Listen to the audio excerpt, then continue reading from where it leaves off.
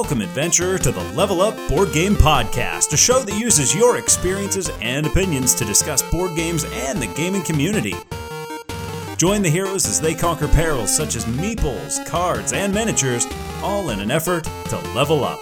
You're listening to the Level Up Board Game Podcast. Hey, welcome, adventurers, to episode 96 of the Level Up Board Game Podcast. This is just Patrick. Hey, King Scott here. And this is your ignorant slut, Josh. Josh, Explorer Josh, it's good to have you back. How you been, buddy? Doing great, actually. You know, I started a new job. It's challenging me. I like the fast pace. I'm back in the kitchen again, working in a fine dining restaurant, actually. Nice. So all the ups and downs of that have been pretty great. Working with chefs who our egos are bigger than their heads and stuff like that. But having sure, it's good times. So been playing a lot more games too. So it's been awesome. I'm happy to hear that. And how are you guys doing? Well, I've been doing well here. I haven't been on the road for a little while, so it's given me a chance to get some games in, kind of clean things up around the house, stain our deck again for the summer. So it's been nice, and the weather's been really holding out here. So it's been working out pretty well. So I'm quite happy right now. What about you, Patrick? We have had some good weather. I've had a chance to get outside and do some jogging around. I'm going to be running a half marathon, the Path of the Flood in Johnstown. Looking forward to it. I tell you what, a couple months ago, I was like, I'm starting to get out of shape. I was getting up there, and I was like, every day I'm eating garbage. And my physical activity was basically non-existent. So fortunately, I'm able to motivate myself reasonably well, or at least long enough to be able to do something, and doing well with that. So, keeping busy, which, you got to keep your body moving when your main hobby is something that involves sitting down for hours at a time. Oh my, yes. Yeah, I've been doing that too recently. I actually got into jiu-jitsu at a local gym here in my little hometown. And it's like in the back of my parents' restaurant. And I have been enjoying it immensely. I enjoy exercise where I get beat up and then I get to beat other people up as well. It's a good feeling. There's like ninjas going on in the back of a restaurant? Oh yeah, like you got barbecue up front where all the goodness happens, and then in the back you have a bunch of like guys and gals rolling around, putting each other in chokeholds. I come home beat up, man. Like I have I think I pulled my back last week because I couldn't sleep well these past 3 days, and it feels great. All right, guys. Let's jump right into it. Scott, I was talking with Steven from Brown Castle Games Adventures. You've heard the commercial. They got the best stuff, and I'm telling you what they do. And if you didn't believe it, how about this? Brown Castle Games is running like all of the Crokinole events at Origins this year. How about that? Shut up. Really? Yeah, no kidding. Mm-hmm. Oh, that couldn't have happened to a greater bunch. I mean, not only do they give a great product, not only do they teach you how to play, not only do they have different ways to play Crokinole, they're just super nice people too. That is awesome. Yeah, I was chatting with them earlier. He said they got their vendor booth. They're going to have 16 tables in the play area for running a Crokinole tournament Wednesday through Sunday. They're going to have tournaments going. There's going to be single elim qualifier tournaments for both singles and doubles. Man, they're moving on up. He's going to have Crokinole Imperium and Crokinole cards as well. All their boards are going to be available for sale at a discount too. So if somebody sees one that they want, like all the ones that they're playing with, the the tournament boards, anytime he does an event, they usually sell those at a slight discount at the end. Yeah. And don't forget, you always got our promo code here at Level Up. Get yourself 5% off on those Brown Castle Games Crokinole boards and accessories, which, they don't give us a kickback on that. That's what we don't get like a penny for. No, nothing. Just a thank you from Steven. And like I said, it's just because they're such nice people. I could not be happier for somebody. I mean, that is really fantastic. Clank is coming to digital. One of my favorites, one of my personal favorites. I'm telling you what, King, so far the recommendations for what are we going to have King Scott play for a legacy game, I think it was Alex giving. He's like, get him to play Clank Legacy, but it might ruin Legacy for him. And I said, well, maybe we'll hold off until Clank Legacy 2. But Clank digital, you'll be able to play it on your phone now. I'll give it a try. Legacy, I'm sorry, not Legacy, Clank. I can see the fun in it, but it's never been something that just totally like floated my boat or tickled my pickle, whatever you want to say here. It's just one of those things that it's just like, it's a cool game, but I'll play something else. Oh, you're insane. I love that one. Josh, I introduced you to this one at PAX. It's like one of the only deck builders I like. There you go. Now that's a few and far between because I'm extremely critical of deck builders because I just haven't had good experiences with them. I love Clank. Oh, there you go. So you're wrong, Scott. Okay. I can accept whenever I'm wrong. Struck it, throwback. But hey, I tell you what, you will be so proud of me. I bought myself some paintbrushes. I got myself some glue for little miniatures. Mm-hmm. I got myself a bunch of paints, and I am doing some miniatures painting. I'm sitting in my basement, I'm like, yeah, I can see where Scott's getting a fan. Why Scott likes this so much.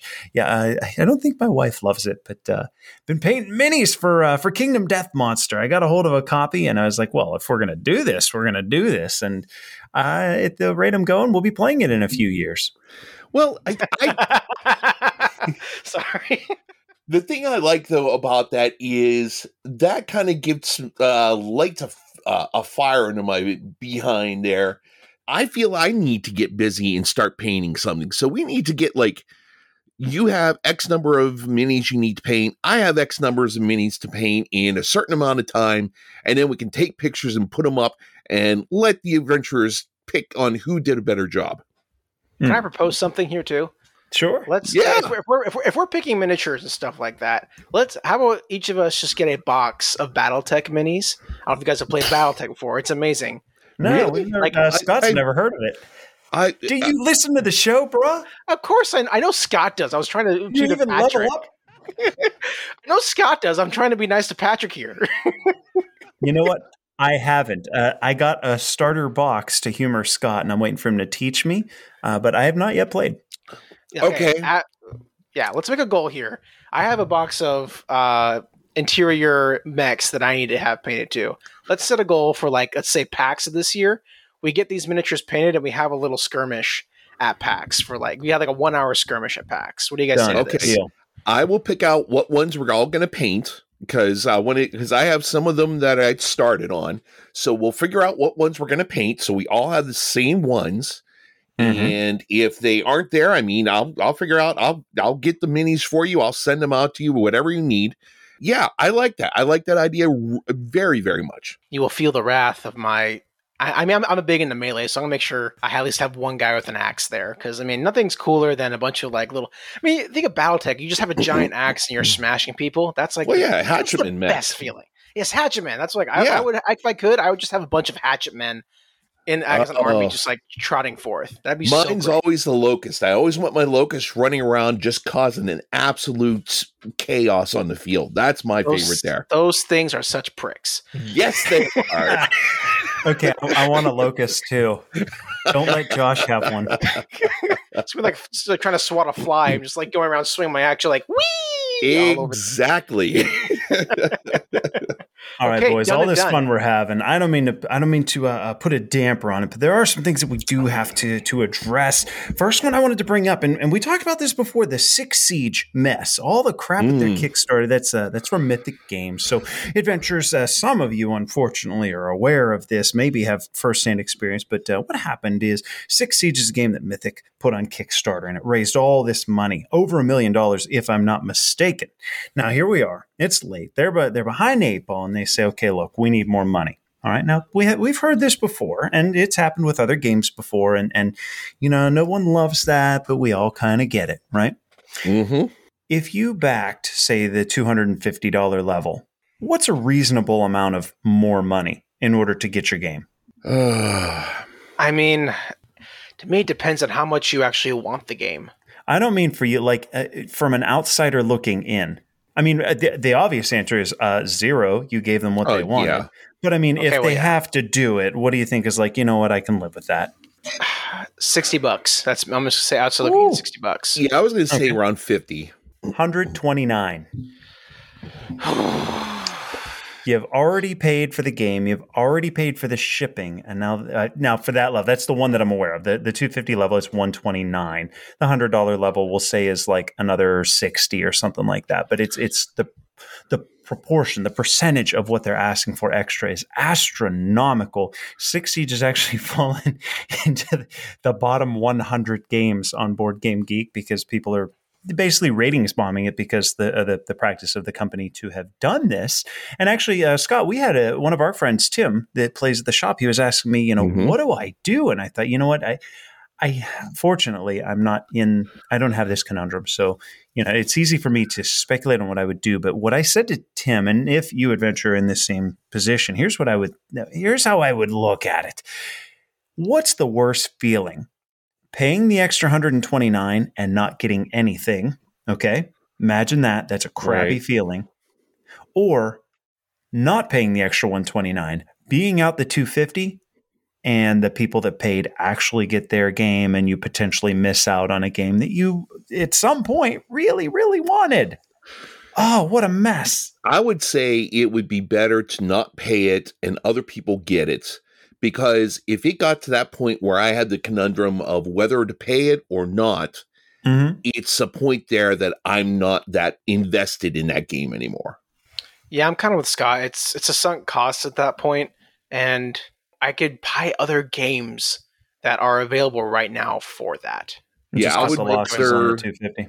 I would take the loss on the 250, let people get it, let them be happy. That's fine. But if I put extra in there and I'm not going to get it, then I feel like I'm just like an enabler that just, I don't know what you want to say here, gave a person on the street with a heroin needle in their arm $50 to go get something to eat, and I know they're going to still just go out and get more drugs. So it's just one of those things where I feel like I'm just throwing the money into a fire to help them. I don't know what you want to say, really. It's just one of those things where I would rather throw it in my bonfire back in the backyard so I have a few little colored sparks or something instead of me giving it to them and I know I'm not going to get anything. Yeah, it's like paying for drinks on the Titanic as you're on the boat. Like, it's sinking. Like Mythic Games, I predict they're not going to be around much longer just because of all the stuff that's been happening to them. Not that I want them to crash and burn. It's just kind of what I'm seeing. What's the point of giving them more money? Well, they can't possibly have another successful mind for Monster Apocalypse. So, oh yeah, they have other ones that are like in the weeds, waiting to get out there. They can't possibly have another Kickstarter that funds, can they? I don't think so. I think that they probably have burned so many bridges that it's to the point now where circle the wagons, get done what you need to get done, and see what happens, or just say, hey, sorry, everyone, we can't do it, and close shop. I agree. So for right now, I think we're saying, you know what, if it's a Kickstarter and it's from Mythic, run away. Yeah. Unfortunately, yes. Yeah, and it's nothing against the guys who run Mythic. Like, I'm sure they don't want this to be happening. Like, I think there's no maliciousness behind it. I think it's just mismanaged during a really hard time in the world. They couldn't recover. Yeah, sounds like mismanagement. I wouldn't trust them with a nickel. Yeah. I would second, third, fourth, fifth thought about ever doing anything with them again. So more controversy. And Josh, this one I put on here more for you because, like, you know what, I don't really take a side in this, but I saw that you were chiming in on it. A very popular reviewer, previewer online, Quackalope, who does really enthusiastic videos about some of the biggest Kickstarter campaigns coming out. There's a bit of a controversy at the moment between the folks at Quackalope and I guess it's the folks making Ion's Trespass. Yeah, this is an unfortunate situation. I'm going to start off by saying that I am actually not. I'm not an avid Quackalope watcher at all. I think I've seen one of his videos. Okay. I know who Quackalope is. I mean, a lot of people do. I just never. There's other people I listen to and watch who I know align with my game interest. But basically, what happened is that some person posted. I think they were the head of some person. I think it was a person who was actually head of Aeon's Trespass or something like that, posted and accused Quackalope, the channel and the guy running it, that they were basically blackmailing them, saying, hey, if you don't pay us such and such amount of money, we're going to post a negative review of your game. And and how the internet is and how sometimes board gamers are, people immediately jumped on and were like, oh, what is this going on? Like, that's so disrespectful. And then people who were maybe thinking about logically asked, okay, what proof do you have? And they showed an email chain, which was the email correspondence between the publisher and Quackalope about how they wanted to work together. Mm-hmm. So Do you want me to take it from there? if you want to, I'll give my opinion for sure, because I've always stated it on the internet for all to hear. Sure. Hold your opinion for a second, just to clarify a little bit more. So in the emails back and forth, it sounds like Quackalope had spent they claimed, and this is from the email, 50 hours so far on Aeon's Trespass, and they had planned 2 videos, one saying it's a masterpiece several times over, and here's why it's so great, and then another one saying this is basically unplayable, it's a disaster. And I guess their angle is it's a confirmation bias video. 2 videos so that whether you don't want it or you do, you're going to find a video that lands with you, right? So they say this to the folks at Aeon's Trespass, and they say, for what we've done so far, we want to release these. It's I think it was 7,500 they wanted. It was, which, part of me wants to be like, okay, the little guys, the little players, think anybody who's not like one of the big 3, they can be the big players if people would put simply, if they were not getting the big preview games and instead it was insert 3 other channels that were getting the big games, well, then those 3 other channels are going to be the big games moving forward, right? It's sort of a snowballing effect. These are the big channels. They have the audience. If I was a publisher, I'd be supplying them as well because I want to reach their audience. But basically, there was some wording in the email from Quackalope that said something to the extent of, we've had, all kinds of issues with the rules and getting things straight. We can have someone come down here and teach us, do a live play, that sort of thing. Now, mind you, this is after a claimed 50 hours in the game. They're saying we're having plenty of rules, hiccups and issues with it. It's going to be 7,500. And by the way, in so many words, you can read it as we can go ahead and rework that negative video. And I think that's what people were hung up on, was like, wait. So you're offering to not publish or rework this or butter it up so long as they pay you the 75. It sounds and it looks bad on the surface, and I'll leave it at that. Adventures, most folks probably don't even know that this is a thing if you're not like super, like Board Game Geek every day, that kind of thing, and you're in all the Facebook groups. But it is a thing because it's a huge name and a huge game. So Josh, what's your opinion on it? What's your take on it? What do you see from this? So my take is that this is a classic example of extremely bad wording and miscommunication. Okay. That's what I think happened. For me, what it sounded like was that when Quackalope wanted to partner up with a up-and-coming publisher who is producing great games, like what was not Darkest Dungeon, but Oathsworn. These are people who did Oathsworn and stuff like that. So they're making a name for themselves. As a business, because Quackalope is a business too, wanting to get early on with a publisher and possibly be the channel that covers their games is a good prospect, in my opinion. Absolutely. And so what as I'm looking at it from a business perspective and myself, if I want to sell my channel, because I'm, I don't do, you and I mean, at least for me, for Tabletop Submarine, we're not interested in money. So, but like if I am outside in the world trying to sell myself Level to like Up is very interested in money. It's just a way of getting so take some notes. But like, say I'm trying to sell myself to a company in a job interview. Do I go in blind, not knowing anything about the company, not knowing what they do, what their biggest products are, what their mission is? Or do I spend time researching the company, practicing for this interview, getting to know the ins and outs of this place and what they're all about, and then go in prepared for this interview to pitch myself to them? And so 50 hours for a game, my understanding is Aeon's Trespass is a huge game. Now, this is, I don't think this is 50 hours of gameplay. I think it's 50 hours of, reading the rules, playing the game a little bit, going over the game, setting up to shoot the game, editing, doing sound and stuff like that. I think it might be a collection of that stuff. Sure. And my opinion is that after reading the emails over and over again, they said, hey, we want to work with you. We want to have this paid relationship. This is what we charge for.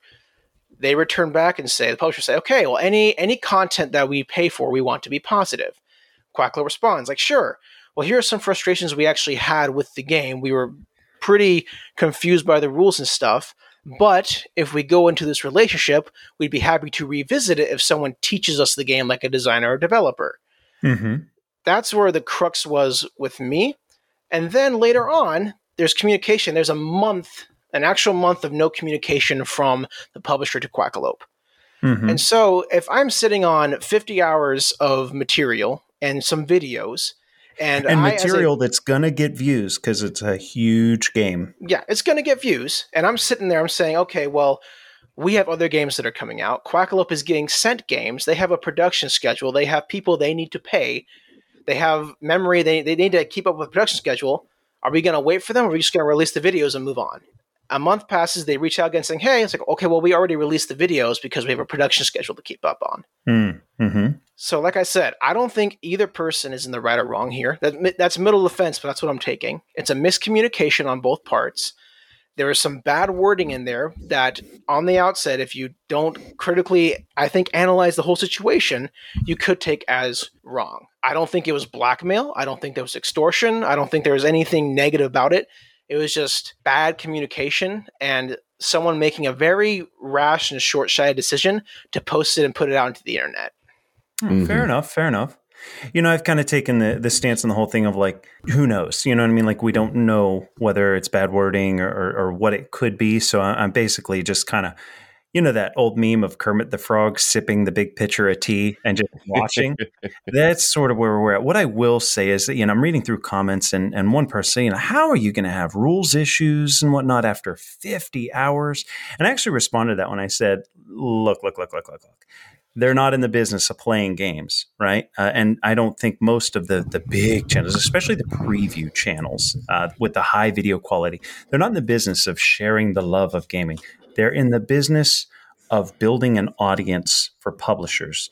That 50 hours, 45 of it was spent shooting, writing scripts, reworking shots, getting the lighting. You know what I mean? Like their goal is not play and enjoy a game.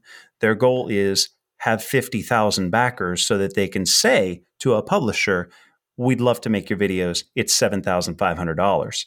That's where, if we come full circle, that's my takeaway. And that's not necessarily a Quackalope thing. That's any of the big preview, Kickstarter preview things. Any of them. I don't have to name names. We all watch Kickstarters and we see the names on all of them. And there are some that are very prominent and are on every single big thing. And I'm like, this is a 300-hour campaign. How did they put out videos for one of these every week? It's because they're in the business of making the videos. And to bring it full circle and pat level up on the back and several of the other folks that we listen to and some of the publishers that we watch, the Hungry Gamer stands out as one to me, for example. We're in it for the fun, for the engaging conversation. And sometimes, Scott, you and I will even, we'll get a little quote on a Kickstarter and you'll notice it's once every 3 months because no one has the time to play every game, but man, when we hit one, it is fun to share our love of a game. Yeah, my whole thing here is that I don't really want to put any sort of comment or thoughts about it out there because we don't know. Exactly. I'm not privy to all the stuff that's going on. This is just saying, like, I could be talking to my wife and I'll just say, "Oh my God, you are a bitch." And I'll say that to her, and it's just like, she goes, "Oh, I know." And it's fine. We know exactly what's going on. But if I type it out and I say, "You're a bitch," how is that taken? Sure. Is it taken in a joking manner? Is it taken as a serious thing? How is it taken? You don't have those little inflections of sound or voicing that on the internet, on emails or anything that you would have in person. The last thing that this thing needs is someone else coming up to the bonfire and throwing on another, "Oh, I heard this piece of paper on it," to build it up even higher. So I'm just like, you know what? They're working on it themselves, working things out, what they need to do. They don't need someone else here. I mean, hey, Josh, with you, too many cooks in the kitchen. What happens? Things get burned. End up doing jiu-jitsu in the back. That's what's happening on Facebook right now. Yeah. So I'm just the busboy standing in the corner, looking on my phone and seeing what's going on my Instagram, and that's about it right now. So I'm going to let the people involved take care of it themselves. They don't need someone else poking around and doing anything else. So, well, I wanted to put it into this like controversy talk because now I've seen videos where folks are talking about like state of the board gaming industry. Like, where are we at now that like you always hear this concept of the Kickstarter machine, right? And I don't blame these content creators that want to make a few bucks and get something out there. I don't blame the publishers that want, you know what? They have the bigger audience than any of the publishers. Like, you want to get your game seen, if Dice Tower talks about it, it's going to be heard and seen by thousands more people than if you're doing it on your own. Josh, you've been in like you guys have done pitches for your games and whatnot. You've worked with publishers. You know that their audiences are not as big as some of the big content creators, for example. So I'm seeing these videos that are like, okay, what's the state of the industry? We have Kickstarters failing or succeeding and then failing to deliver. Then we've got content creators who are coming to blows, we'll say, with publishers. And the reason is because the publishers are trying to get content creators to make fluff pieces for Kicks. And we all know that that's happened for 4 or 5 years. It's just when it surfaces and you see, oh, okay, they were willing to pay a lot of money to have a positive video from a prominent reviewer. Man, that's when you see something like that, that you kind of know happens anyway. It's sort of a hefty dose of reality. For every person that's engaged in this thing here is another person on the other side that just wants to have fun playing games. So it's on what you want to do. Do you want to head for the people that are there stoking the fire, or do you want to head to the people that just want to have fun? I'm more of, hey, you know what? I don't have anything in this. I don't have anything against it. Do you want to play a game of Ark Nova? Let's go. And that's it. So I really wish I had your attitude more, Scott. I think your attitude's a lot healthier than mine. I'm usually not in the mix of this kind of stuff. And I actually kind of bowed out because I was hoping we could, I don't know what, this is delusions of grandeur. I was hoping to have a healthy conversation with people on the internet about how, I don't even know what about, and it turned out to be not that. I really need to follow your example, King Scott. Can I jump in there for a second and just tell you where you went wrong? Yes. I wanted to have a healthy conversation with people on the internet. Right there is where you went wrong. Hey, you dingus. I still believe. All right. Enough with controversy. Let's have some fun. Josh, I want you to take the floor and tell us about the Spiel des Jahres nominees and whatnot for 2023. Yeah, so they released just today. For those of you who don't know, the Spiel des Jahres is like the Academy Awards, but it actually matters. But I mean, not really. It's about as impactful as the Academy Awards. They're basically Germany's primetime award-winning games. They release a couple different awards a year, which is the kind of pronounce these. There is the Spiel, the Kenner Spiel, which is like the main one. Then there is the Kinderspiel. And then there is the kids one, the Kinderspiel, whatever it is. That's the Kinderspiel. There's the Spiel, the Kinderspiel, and the Kennerspiel. Oh my gosh! See, that's the thing. Do we want to take this over here, Patrick? Yeah, do we want to have somebody else? Where's Brown? Where's our dog merchant? I'm sorry, I'm not German. I mean, ever since I became an ignorant slut, it's been really hard to. Okay, Spiel des Jahres. What do we got? Spiel des Jahres. The three main nominees, the ones that are like in for the big award, are Dorf Romantic, Fun Facts, and Next Station London. The heavier awards, like the award for heavier games, is Challengers, Icky, and Planet Unknown. And the kids one is Carla Caramel, Gigamon, and Mysterium Kids. And I always think it's important to talk about these things because it helps you get into the minds of especially people in one of the biggest board game markets in Germany and Europe, what they are thinking is fun. And I am honestly shocked that some of the games that were nominated are here. What are your guys' reactions to this? I wouldn't go that far.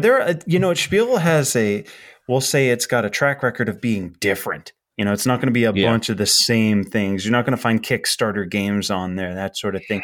Dwarf Romantic, that one caught my eye leading into PAX. I didn't have the chance to play it, but you know, it certainly looked cool. Next Station London, I did play. It's what, flipping right, and I'm not crazy about flipping right, but you know, it was fine. I'll say for the Kennerspiel Challengers, when we left PAX, a bunch of the people that I was there with were like, "Man, you got to play this Challengers Oh game. You got to yeah, play yeah. this." There's a copy at SCG, and I'm looking at the back. I'm like, "This can't be that good." But now I'm like, it's not going to be there come Thursday when I get there. Haven't played Icky and Planet Unknown. Scott, we love that one. Oh yeah, yeah, definitely. Yeah, Planet Unknown was our review game, not that long ago. It was the first one of season 3. That was back in episode 79. We did Planet Unknown, and that's a great game. I'm getting ready. I've mentioned this before, going on this trip to South Dakota, small games. And I saw a little video of best small games that this couple enjoy. And they're from England, I think it is. And one of the ones they had was Next Station London. So that's on my thing here, thinking, I might have to take a look at this and tuck it in my suitcase and take it with me on vacation. So it's funny, I have that list right here in front of me, and Next Station London was the last game that they put on there. And seeing that it's up for an award, that's kind of cool. It makes me really want to take a look at it now. Now, Josh, I'm gathering that you got some beef with this list. The only one I don't understand is Dwarf Romantic. Maybe because I am a much bigger fan of the video game than the actual board game.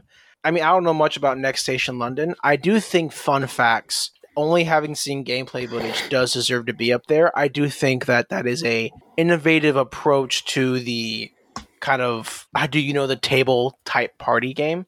All right. And then with the heavier games and the kids, I mean, I think Mysterium Kids, that's just baloney. It's, I mean, pick a different game. Mysterium's been around for a long time. Pick a new game. Yeah. Pick a new game. Yeah. That's just like, come on. Okay. We're not here for the kids awards anyway. I mean, I'm sure they're fine. All of them. Oh yeah. But like, I think when it comes to like movies or like video games, I can usually kind of guess what the award nominees are going to be just based on the quality and and just history, what people look for. I never know what the spiel is going to pick because I never know what the heck they're looking for. And it's just frustrating. So maybe it's just my own personal, like the not knowing what they are trying to look for just irks me a little bit. You know, this was supposed to be our fun change of pace. Guys, we went a little long in the banter. Let's start talking recent plays. You ready? Certainly. Josh, you're the guest. Why don't you take the floor? Okay, I am going to talk about a game that was nominated for a spiel, though, that is absolutely fantastic, and that is Scout. So Scout is a little card game from Oink Games where you are playing circus scouts trying to create the best show, and that's where the theme stops. There's done reading the box, theme's over. Yeah, there's no theme here. Basically, this is kind of a ladder. This is what's called a ladder climbing game. It's very popular in like countries like Korea, Japan. Basically, you have a hand of cards, and they each have a number on the top corner and on the bottom corner.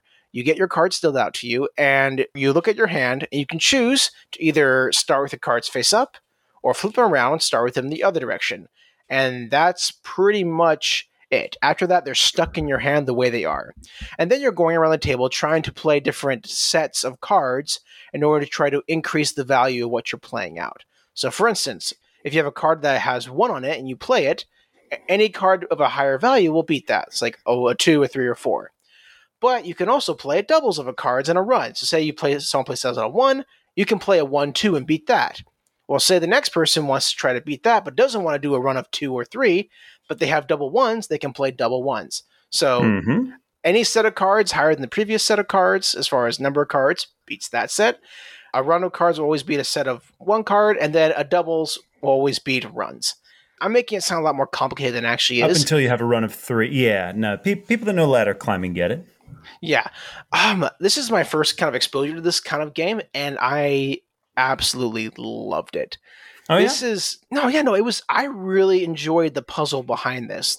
I really do find the decision in the very beginning of what direction do I flip my cards extremely juicy. The logic puzzle of what cards can I get rid of at once in order to bring the cards that are kind of maybe in a suck position together to make a good set is extremely fascinating to me. I have not lost a game of Scout since I've been playing it. I played it around 20 times. Maybe this is just my kind of game, which is why I like it so much. But having a game I can fit in my pocket and play with pretty much anybody is really satisfying to me, and I really want to find some people who play this game a lot more often so I can like get better at it. It's a game I want to get better at. But that's Scout from Oink Scott, Games. have you played? I have it here because Teacher Ryan gave me a copy of it, and I have not played it yet. Yes. I'll have to show you. We can play with Tom at the shop. Oh, most definitely. I'll have it packed with me every time I go then. I played this one last year at Gen Con, played it with Ryan a handful of times, Hungry Gamer, and the guys from Dead Alive. I think it was the Dead Alive guys who were playing Scout together. It doesn't matter who we were playing with. It is a clever game. The ladder climbing, the card shedding, the idea is get your hand empty the quickest. Card shedding. That's fun. I like that mechanic. I like that it's quick. We'll say the gimmick, the mechanism by which you can either play with your hand one way or flip it over and your cards are ordered in a different fashion. That's neat. It takes a little bit of the agency out, but there's still enough with like deciding when you're going to pick cards up, when you're going to do a flip and show. I like this one too. Scout's a clever little game. Oh, very cool. Speaking of which, Patrick, what have you been playing recently? Oh, I got one from Rock Manor Games, designed by Clarence Simpson in 2021, called Merchants of Magic. This is a roll and write game set in the world of the game Set a Watch. But in this case, you play as the owner of a magic item shop, and you're crafting items and researching spells for the adventurers of the watch. In practice, this means you're filling out recipes to fulfill goal cards, but the goals like cycle around the table, and I'll get to that. So this being a roll and write, each player is going to get a player sheet, of course. And on this sheet, there's like 6 categories. 3 on the left side of the page require materials. These are actual like items like axes and backpacks. And then the 3 on the right side of the page require energies. Think of them like adjectives like fiery or shocking, or even like of the dwarves, right? So you might want to get an axe of the dwarves, or a shocking sword of the elves, that sort of thing, right? Next to each item, there's going to be a number or numbers that depict what you need to see on a given die face in order to check it off. So, for example, the backpack is the first item on the left, and there's only one number there. It's a 3. You look above the row, and you can see what dice are allowed to be used in that column. In this case, the red, the purple, or the yellow. All right, so let's rewind a minute and go over the dice themselves. There's 4 of them in the game. You get a D6, D8, D12, and a D20. And at the start of the round, all 4 dice... The hell was that? My chair broke. Sorry, go ahead. Keep going. I'm so sorry. Go ahead. We're good. My God. I'm so sorry. Okay. At the start of a round, all 4 dice are rolled. I can't. At the start of a round, all 4 dice are rolled, and everyone uses the results as they wish on their board. Now, what's really cool is you only get to use 2 of the dice for checking off circles on your sheet, but the game offers ways that you could use a 3rd or even a 4th die result, which introduces player agency decisions, which is what I want in a game. There it is. We need a sound effect for whenever we get to say player agency. We just need to get you a t-shirt. Agency. I want player. Got agency? Yeah, it's free. What's that mean? It's free agency. It's like that. It's free real estate. So why are we checking off these items? What's the target here? Well, in the play, like for example, I'll use our play at the meetup. For example, we had a full complement of 8 players, so we're all sitting around this table with our sheets and pens ready to rock. And above each person's sheet, 2 items are placed there, and each item has its own requirements. So a fiery shield needs the player to have completed the fire row on their sheet, plus the shield armor on their sheet. And if you've done so, or if you do it this turn, then you'll be able to claim that card and the points that are on it, and you replace it with another card. This is where it gets especially neat. The end of a round, you have those 2 cards above your sheet. Everybody takes the card that's on the left and they give it to the player to their left. Their other card slides, in front of them, and they accept a card from their right, so that they still have 2 in front of them, right? So you're going to have 1 card that you've had last round, and you'll have this round, and 1 card that's new to you. This means that you can pre-plan what you want to craft based on what you can see is coming your way. Scott, if you're sitting to my right and I see 2 cards above you, and they both need, fiery, and you don't have fiery, you haven't even started on that. I'm like, oh, so if I start working on fiery, it doesn't help me right now. But when those items from Scott come to me, I'm going to be able to fulfill them. I like that. That's that's another element of depth. And I like that. Honestly, tons of thought that you got to put into each decision in the game. Finally, there's a lot of variability from game to game based on end game targets that are available to everyone. Plus, each player starts with a companion, like a loyal customer. They always come to your shop. You did them good a long time ago, so they always come to you. You got the good deals, right? They have some items that they're going to want you to do as well, and only you can fulfill them. So that's going to give you some direction. You play for 10 rounds. You score up the points from your collected cards, plus a couple of the community gold cards in the center of the table, like if you met these conditions, extra points, etc. And the high score wins. Merchants of Magic. Josh, you've played this one. You did this one for Lost Loot about a year, maybe. Wow, I don't even remember. That was going back a ways. Yeah, this is a long time ago. And do you remember it? I do because I have been secret playtesting upcoming expansions for this game. That I think they've been announced at this point. I am friends with the designer Clarence, who resides here in North Carolina, and he's been bringing the expansions to like different prototyping events. So there's expansions coming out for this game, and so I've been testing it a lot and playing it a lot. This is a great game still. Like, I agree with everything you said. I don't have much more to add beyond what you said, Patrick. It's just fantastic. All right, so we know what's going on here with all the dice and things like that. Is there anything special with the components? Because I really have no reference with this game at all. It's a flipping right. So, like, if we're talking special, probably not. You got cards, you got sheets, you got a few dice. But I will say the artwork is really good. And frankly, they squeeze some theme into a roll and write, which I think is also kind of hard to do. But it's got some extra perks beyond that, Scott. It's easy to learn, right? You got a lot of decisions. Good players are going to appreciate that. New players are still going to feel like they're doing something. How about this? The game takes about 45 minutes. You can get 8 people to sit down and play a pretty robust flip and write, and you're done within an hour. Very cool. I like that. Yeah, so that's Merchants of Magic. And that's going to take us right over to you, King. What have you had on the table? Well, I got a chance to play a little bit of Architects of the West Kingdom.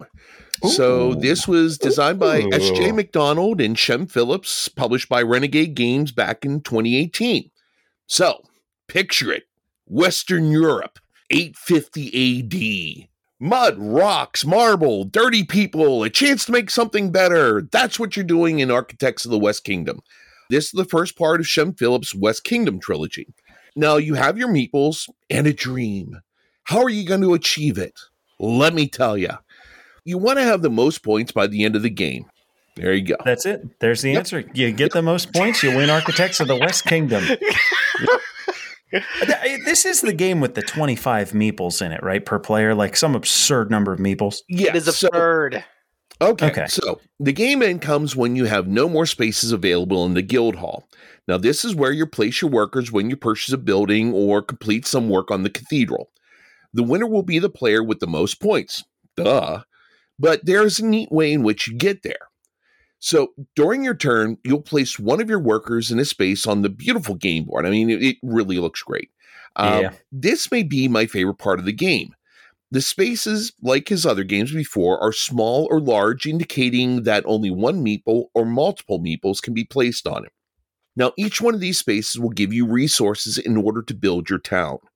Oh, I forgot, and there are nobles and ne'er-do-wells that can assist you in your plans. Mm-hmm. Everything you build, whether it be buildings or portion of the cathedral, will give you points and virtue, or the lack thereof. So, this is, in its basic form, a worker placement and resource management game. The thing that makes your brain squirm a little is that many things that you send a worker to do will either give you virtue or take it away. Build a chapel. Hey, you got some virtue as well as points. A little holy pat on the back. But being a pillar of society means that you pay your taxes, as good people do. But if you take goods from the black market or end up in jail, you lose virtue. So why pay your taxes, right? So the fine line to walk is how long do you... Hold on, I don't mean to the Level Up Board Game podcast does not condone not paying your taxes. Let's just get that out of the way. Go ahead. All right. Big asterisk there. Okay. The fine line to walk is how long do you dip your toes in the underworld and not pay your taxes and lose points until you play the Golden Boy, raise your virtue status, and get those ever important points. this is a nice problem to have in a game. This falls into one of those palate cleansing games that I love. This takes you back to an easier, cleaner time of Euros. I like the game. I might not love it, but realize that this game will definitely have a place in my collection for this reason then.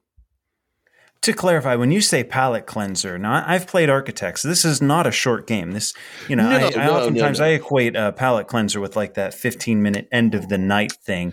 This isn't that. No. I look at this as being one of those things where you aren't over encumbered with a lot of excess rules and remembering, well, this does this does this. This is, you put something down, you get a resource. You put something down, you get this. And it's easy to get into, and you aren't burdened by going back to the book for something and going to this.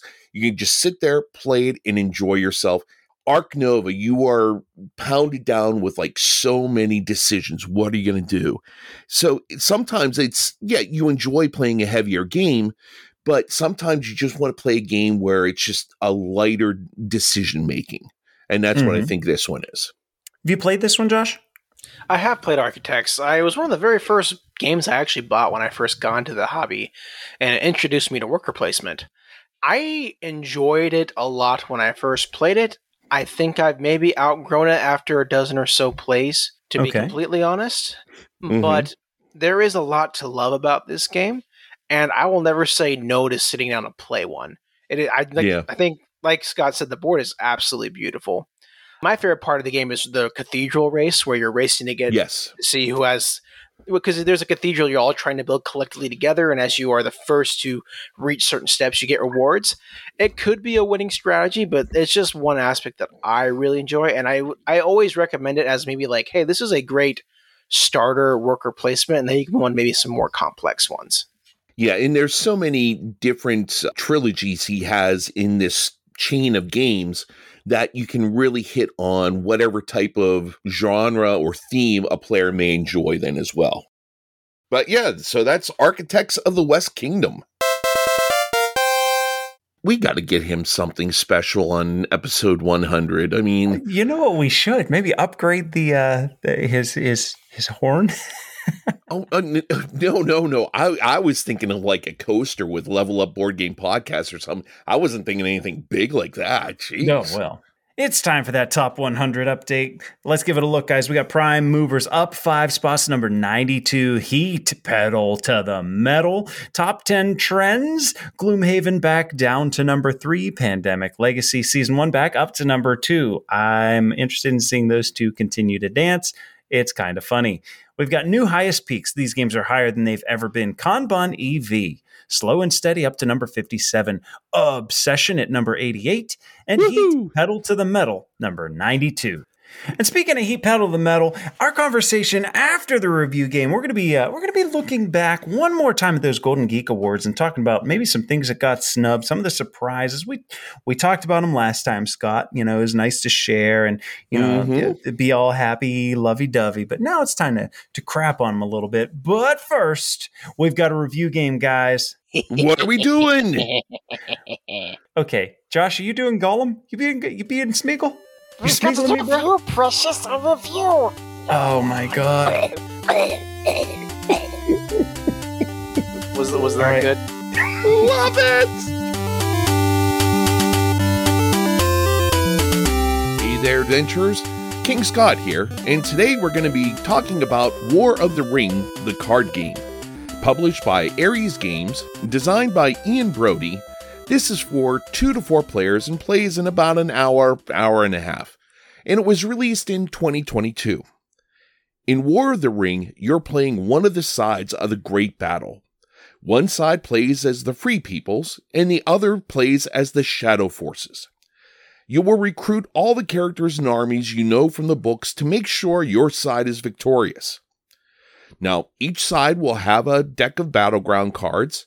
These will be played along with a path card. The path cards guide you through the storyline of the game. Each path is numbered 1 through 9, and each path card has 3 different cards so that your journey can be different each time. The battleground cards are different battles that happen along the way of the journey of the Fellowship. The game starts with the Free Peoples, and more importantly, whoever is playing with the hobbits. This player will activate a battleground and follow the text on the card. They will then activate a path card and follow that text as well. During your turn, you can play cards to either location. Any card? Come on, no way. You can't have the Balrog attack Bag End, you heathens. Each card will have some symbols and numbers on them. To play a card at the path location, your card must be able to be found at the location during the story. There will be numbers listed on your character card showing which paths they can be played on. To play on a battleground location, there are icons listed on the character card that must match with the icons on the battleground card. Once again, you won't find the Mouth of Sauron skulking around in Moria. Cards can be played by discarding a card. Yep, play one card, discard a card. Simple enough. But the decision on whether you are going to be able to cycle through your deck fast enough to get back to that card that is going to be really useful on Path 7 by the time you get there is a hard pill to swallow. So even though you don't need to wait for enough power to be built up to play a character, it is still going to be very tough to make your plans work the way you want them to. Other actions are going to be playing equipment on characters, playing events, cycling cards, discarding cards from the game to be able to draw a card, many other actions there as well. The one important one is passing. Now, once each player has passed consecutively, the round is over and you tally up the damage. You will count up the number of skulls and the number of shields on the path cards. The one with the most will win the location. Same with the battlegrounds. The one with the most swords in comparison to the shields will be victorious. Another thing that makes your decisions very difficult is that everyone you send to attack will be expelled from the game unless their card says otherwise. Play switches to the next player, and the next battleground and the next path are revealed and play continues. This is a basic card game, but it adds a few more twists to it than your regular card game to make it almost painful at times. But oh, so much fun. I think you might see where my thoughts are going, but let's get back to Patrick and Josh this time to see what they have to say about War of the Ring, the card game. Hey, man! Take your area down the left flank! Gamling! Follow the King's banner down the center. Remote! Take your company right after you pass the wall. Forth, and fear no darkness! Arise! Arise, riders of Theoden! Spears shall be shaken! Shields shall be splintered! A sword day! A red day!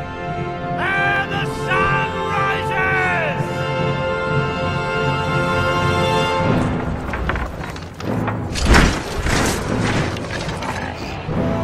Whatever happens, stay with me. I'll look after you.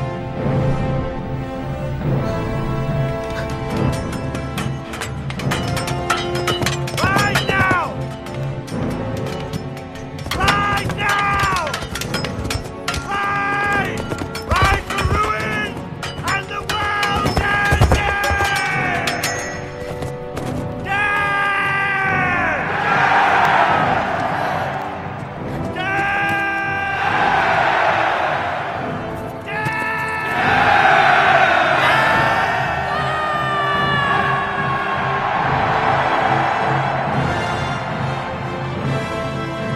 All hailing us!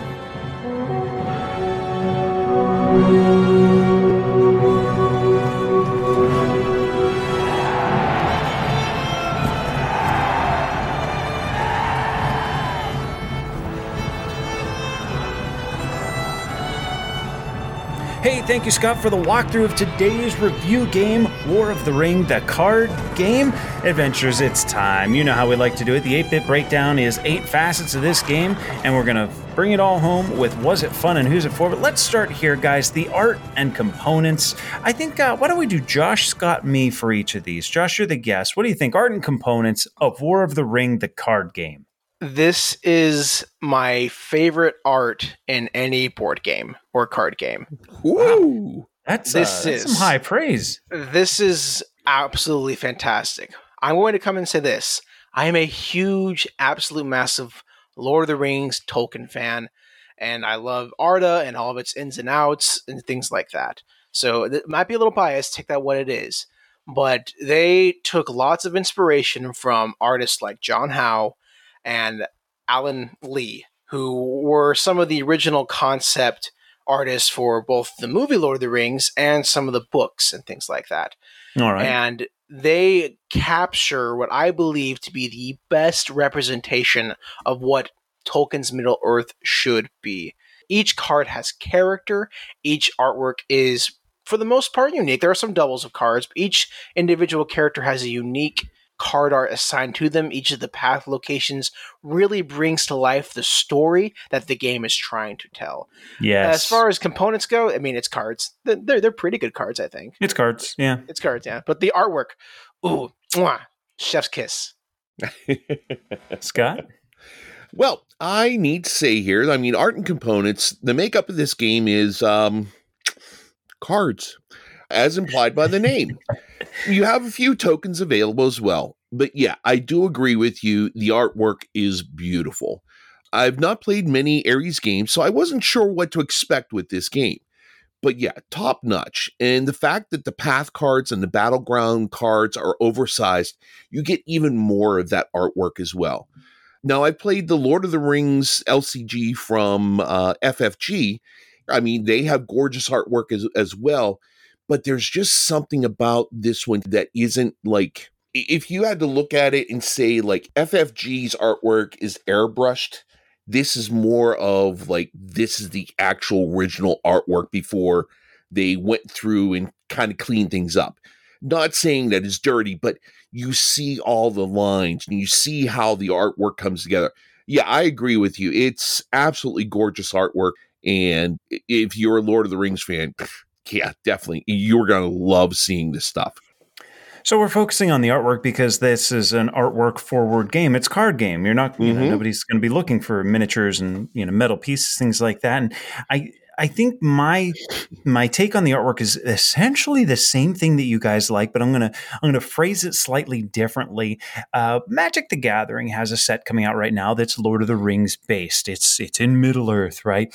And if you look at those cards, they have that standard Magic the Gathering, dash of light in the background, and if it was like one card in the set looked like that, it'd be like, wow, that card looks spectacular. But Magic for like 15 years, every card, like the artwork on everything is epic. And I have this thing, it's probably not, I probably heard someone else say it and stole it, but when everything's epic, nothing's epic. That's just what it is, right? And frankly, Magic the Gathering's gotten to a point where all of the art, all of it is cookie cutter. Let's put this splash of light.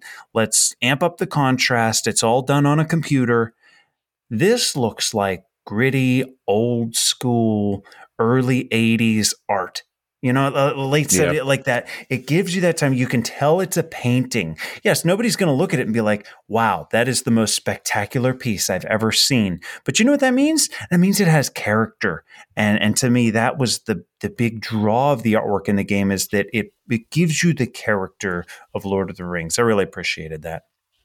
Fun fact for you, Patrick, John Howe, one of the artists in this game and whose lots of the sketches are inspired by, actually did lots of drawings for early Magic the Gathering sets. Early Magic the Gathering. And that's when Magic had charm. That's when you'd pull out your deck of cards. It's like, oh, I'm casting spells from these old, long forgotten magic cultures. And I'll make a dragon.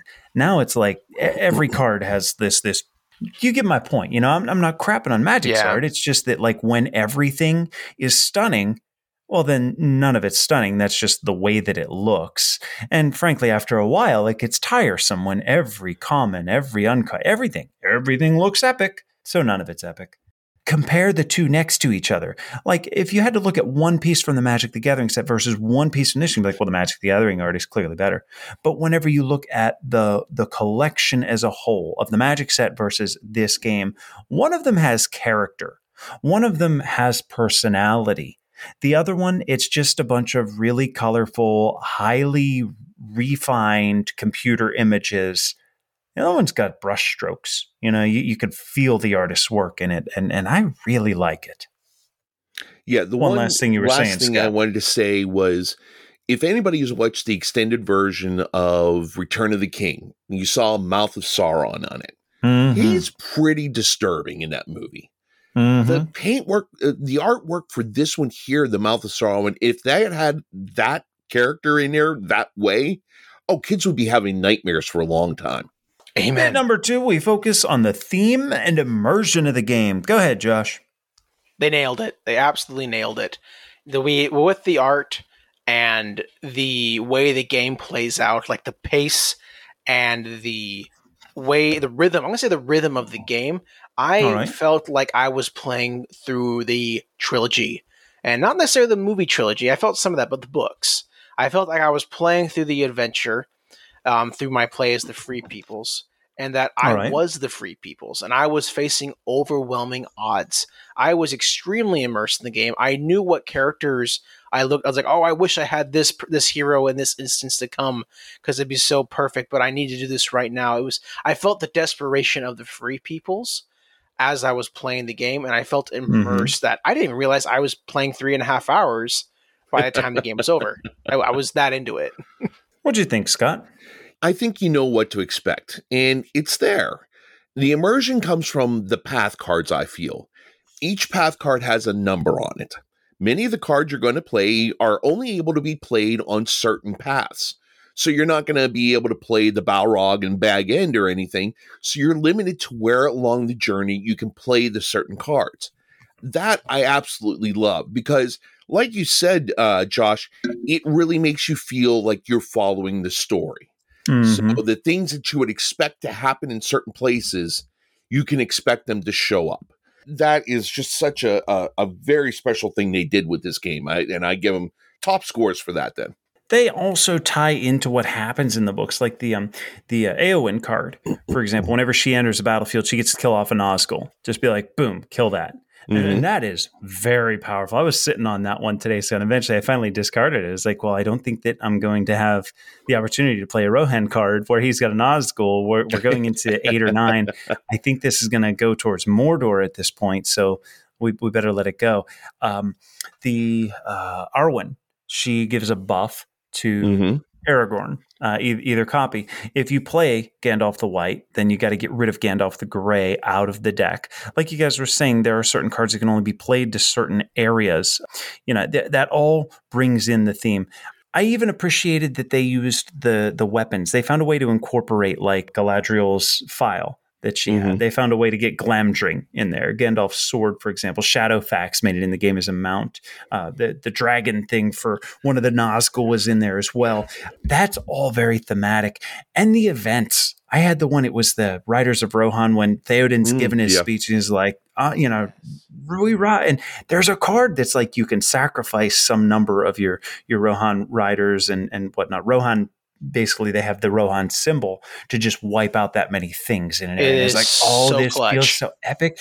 Very, but it's also very narrow because you've got, like, the lunar alignment has to be there. And in one of the play that we had earlier today, in fact, Scott, I didn't have the opportunity to use it. I saw it twice because I cycled through the deck twice and it just never came up. But you could see when you saw that card, like, holy crap, this game can tell a very different story next time we play than what it is right now. That was cool. And that's one thing great about it. Like in my play of it, my partner in the good people side, I don't know what he was thinking, but the very first turn of the game, he plays down Gandalf the Grey in Rivendell. And I was like, why would you do that? And like, he immediately said, I should not have done that. Right. And like, it was still okay because we ended up winning anyway, but it was just this funny image we had of like Gandalf, like, you shall not pass. And no one shows up to Rivendell. It's like, well, like because we wasted this powerful card, and none of the Mordor or Isengard guys played any cards there because they knew it was a waste. So we're like, No, you just put them in the That's going reserve to be and wait. pretty impressive when someone's standing in front of you. And now we're like, well, now you got to find Gandalf the White because we're going to Moria. So it was a fun. I'll get into it later, but that was fun for sure. Yeah. Bit number 3, we talk about a game's complexity. How hard is it to figure out what's going on, to put a strategy together, to function within the game? Josh. So I think if you don't know the movies or the books as well, it's going to be a little harder. As someone who is a fan of the books, I kind of knew and guessed where the things needed to be played and what the best strategy was. But what I think some of the brilliance in the design is like I said, we played Gandalf the Grey in Rivendell. That is a bad move, objectively. But because of the communication you can have at the table and the way the cards work, you are still able, through careful planning and card play, to come back and win. I do think that as far as complexity goes, there is a learning curve. There's definitely ways and a rhythm. Like I said, there's like a rhyme and rhythm to this game that you have to kind of learn to jive with. But also, it's like jazz because you have to improvise sometimes because the cards you're going to pull out aren't going to necessarily jive what's happening on the table. That's true. I wouldn't say it's as complex, not nearly as complex as the board game. But if you've played games like Architects of the West Kingdom, I think you could probably work your way into this one. It's not a terribly complex game. Now, there are some things that are a little unclear, but that will come out as you play more games. The ability to play a card and pay a card for it, that's a nice change because you don't get pressed down with the need to get a certain amount of power in order to get your super strong cards out there. Being able to put a card out there, pay one card for it, that kind of levels the playing field for everyone. So any good card can come out at any point in time.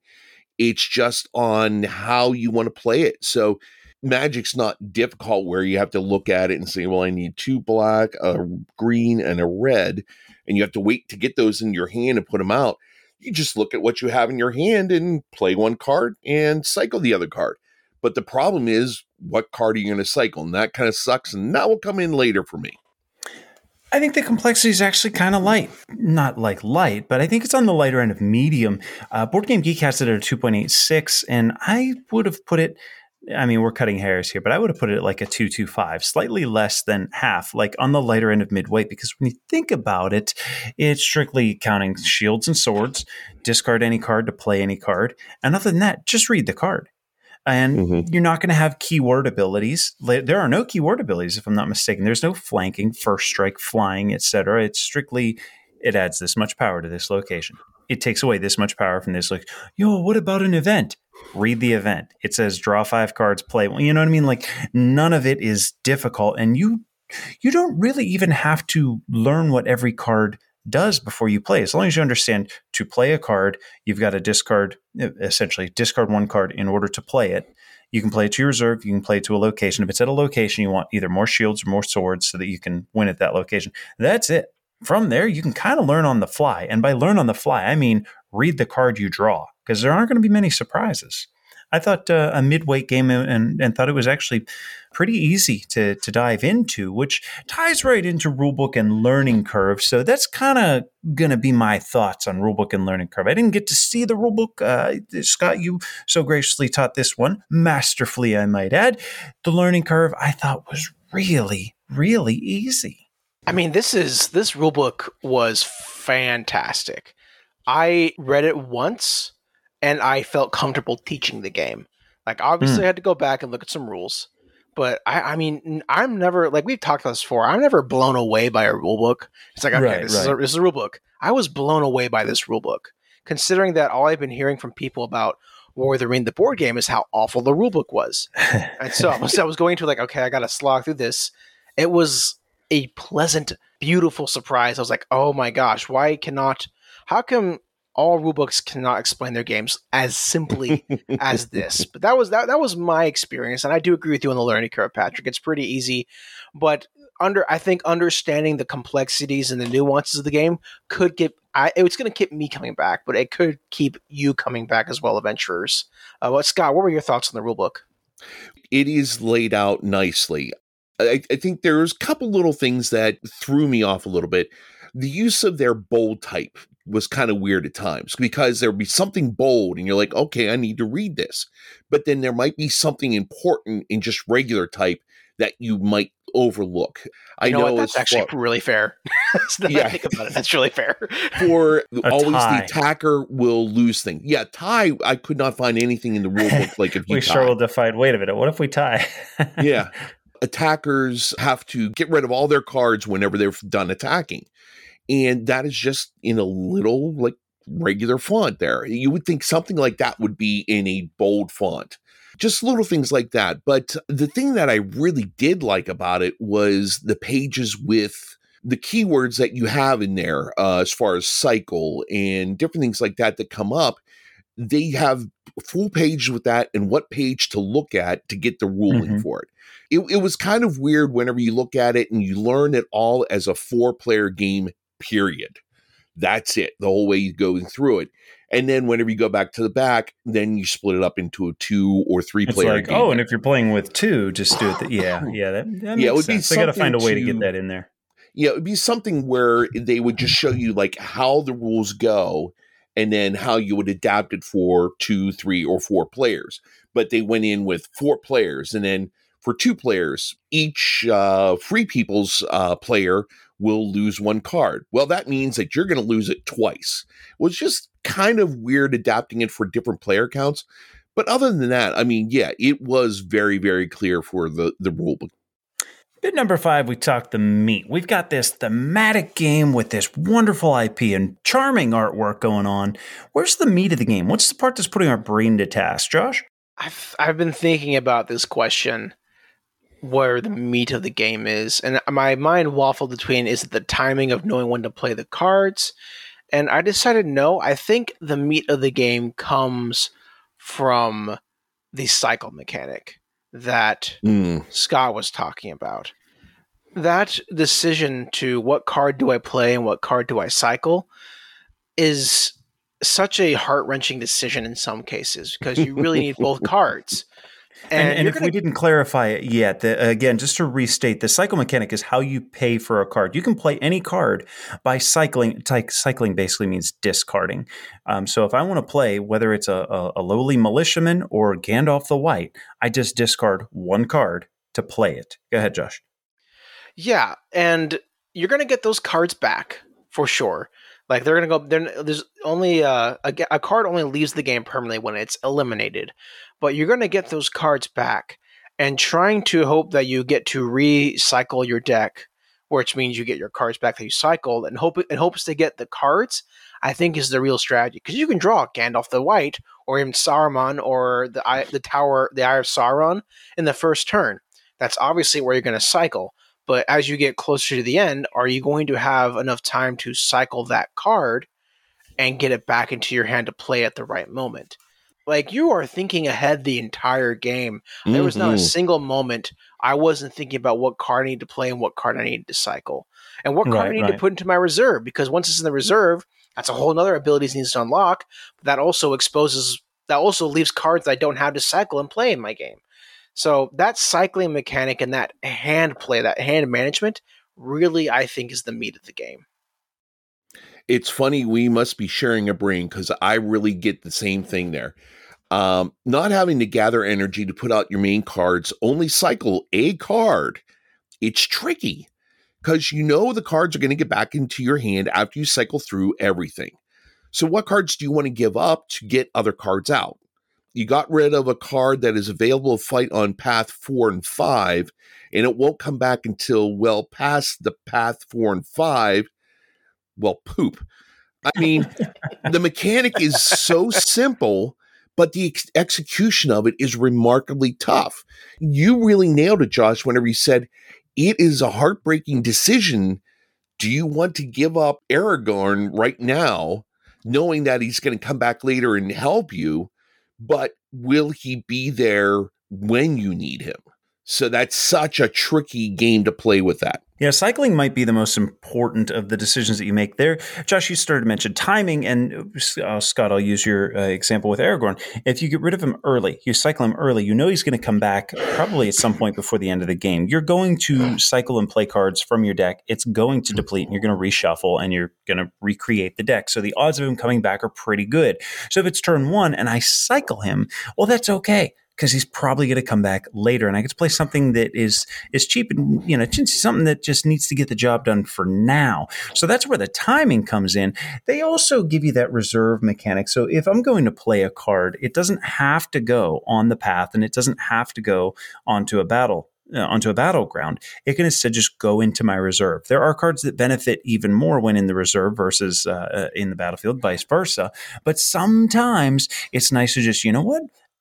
I'm going to let him win the path this round. I'm going to let him win the battlefield too, because he led off. His first 2 plays were boom, boom, on the battlefield, on the path. I'm going to set up for next round, because those 2 cards, they're only worth 1 point each. I'm going to set up and I'm going to wait, and I'm going to jump on something that costs more.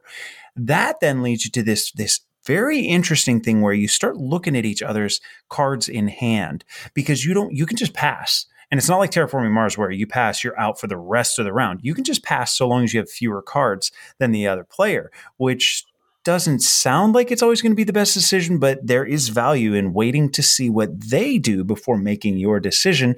So there's this little mini game of like a hand management thing. I think I just pass here and wait. Plus you have your ring, which you're going to use every turn. That's just one more decision. Draw 3. You got to get rid of 1 for good, cycle 1 and keep 1. That just adds one more strategic portion to the game. Guys, let's move on to replayability and variability. Josh, well, it's yours again. So I don't think this game is very variable. That's probably one of the weaknesses of it. You are going to be playing the same game over and over again as far as hand management. There's no expansions for it yet. It's, you can switch it up. Maybe I'm playing the Free Peoples this time and you're playing, the Shadow, but you're playing the same game each time. But replayability, there's tons of it, because each of those decks do play very differently and have a different feel to them. And the communication at the table between the players, whether it be 2 players, 3 players, or 4, is going to vary extremely. It's going to be very extremely based on who's sitting at it. So I could see myself playing this game over and over again. I don't care if I'm doing the same thing. I don't care if I'm playing the same deck. I'm here for the story that the cards are going to tell. Yeah, I agree that there's a lot in this game to bring you back to playing again and again. You have, if you're playing the whole trilogy, you have 9 paths you have to get through. Now, each one of these paths has 3 different cards. So that gives you options, because each time you choose one, you're going to choose one of those 3 and put it down. So if you go ABC, you play A first. So A1. Then the second card you put down, 2C. Okay, you've created a new timeline. Next time you play path 1B and do path 2A. Right there's another timeline you change. Your point is you're never going to see the same 9 in a row for your paths. It's right. It's plus then also the 1/3 chance, as well. then 1/3 of that, then 1/3 of that, then 1/3. Yeah, times 9. To the 9th. What do they call that? An exponent? Yes. Yeah. Thank you, Josh. All right. Math man, I like it. And then the battlefields are going to be the same way, because you're just randomly taking that out of your stack of cards. I think there's 8 battlefields. I don't have the rule book right in front of me. And they have a triggered ability whenever they enter. Yes. So that's going to affect things as well, too. So you've got a lot of things to bring you back. As far as variability, I mean, you are playing the same type of game. But as far as what the game board in quotes looks like, it's going to change each time you play that. Much the same for me. Not a whole lot of variables at play. I do think it's a game that feels like you can get better at. Once you become more familiar with the cards and, when to pop that big event. When you play an event, it's gone. So do you play it early? Do you play it late? Do you play Gandalf to Rivendell? That sort of thing. You can change how you play. There's your pro tip. Everyone just leveled up. I do feel like it's the kind of game I know it's very different than like a Twilight Struggle. But Twilight Struggle is a game that the more you play, the better you can become at it. The more familiar you are with what were originally unfamiliar situations. And I think that it's got replayability in that skill game where you can improve your skill at it. If that's intriguing, that's what's going to keep you coming back. Let's move to bit number 7, boys, the downsides. Josh. So I will say, I think that the biggest downside I said was that people who are familiar with the Lord of the Rings story and familiar with the arc of the entire trilogy are going to have a slight advantage in this game because they'll have a premature understanding of how and when maybe some of the cards are going to get played. I do think the game... We're probably going to be at Minas Tirith in round 7 or 8. Yeah, and like I said... That sort of thing. You don't play Gandalf in Rivendell, you play Gandalf the Grey at the Mines of Moria. If you don't like that, hey, there is a optimal way to play and when to play these cards, it may not be the game for you. And if you don't like the Lord of the Rings story or theme, the card play, I believe, is interesting enough, but it's not going to be nearly as entrancing or as immersive as some maybe other card games that kind of do the same thing in Agreed. a much shorter 100%. amount of time, in a much shorter amount of time. But that's the only downside I really have about the game. Yeah, mine is I understand that you want to keep the game choices monumental, but always losing cards that you attack with, that's a bitter pill to swallow. Yeah, it makes it for a more epic type of game that you're playing, but someone that isn't used to an epic feel of a game, that can be something there whenever they play it. Like, I'm playing one of the Nazgul. Oh, okay, they're gone for the rest of the game. What? And it can be such a disappointing thing there that they're planning on this big experience and their favorite character is gone now for the rest of the game. That's one of those downsides, not necessarily for me, but some people could look at that and see that as a very negative part of the game. Scott, you got emotionally attached to the cards. That's the problem. Hey, don't mock me. I think if I was to identify a downside, I align a little bit more with Josh in that, like, you kind of got to know the story. You got to like Lord of the Rings. I don't think that this is a very complex, I don't want to say it's not a robust game because it has those brilliant, clever moments. It has those, like, oh, did I get there? Like, it has exciting edge of seat moments. But there are also moments where it's like, okay, you have 3 to my 1. I'm not even going to bother playing there. Like, there are some easy to draw conclusions throughout play that make it slightly less exciting, that are buoyed when you get to play a card that says, oh, you can cycle this to go find Strider from your deck. And it's like, oh, ooh, and I'm just still doing a thing. And I love Lord of the Rings, so that feels thematic. You know what I mean? Like, where there are portions where the gameplay might feel simple or might not be as engaging or exciting, that is buoyed by your love of the story and the cards and the artwork and you know, some of the theme that's dripping from this. If you're not keen on Lord of the Rings, this is probably going to be a pass. I would even suggest. Yeah. Which brings me to bit number 8. Was it fun? And who's it for? Explorer. That's you, Josh. Yeah, yeah, that's me. Sorry. So I will say this has a strong contention of not only being my favorite board game, but my favorite game of all time. Wow. As far as was it fun. So my favorite game is Alice is Missing, an RPG I've covered here before. My favorite board game is Fear of Dracula. If I give myself a couple more plays of this game, I have a strong feeling that this is going to take it over. Okay. Only because I think it appeals to gamers like me. First, people who like Lord of the Rings. That's just a given. Secondly, though, if you like games that will give you a story to tell each time you play it, I think this could not do the job better. And I'm a big story guy in games. I like when games give you table experiences, stories to tell. Like, I have one. Don't put Gandalf in Rivendell. Like, that's an inside joke now between me and my group, and now you guys know it. That is a sign of a great game. It has one of my favorite mechanisms in it, which is play a card, like discard a card to play a card that like Marvel Champions has and some of the other living card games. I really enjoy that mechanism as well. I believe this game is fun. I think you'll have fun with this game no matter who you are.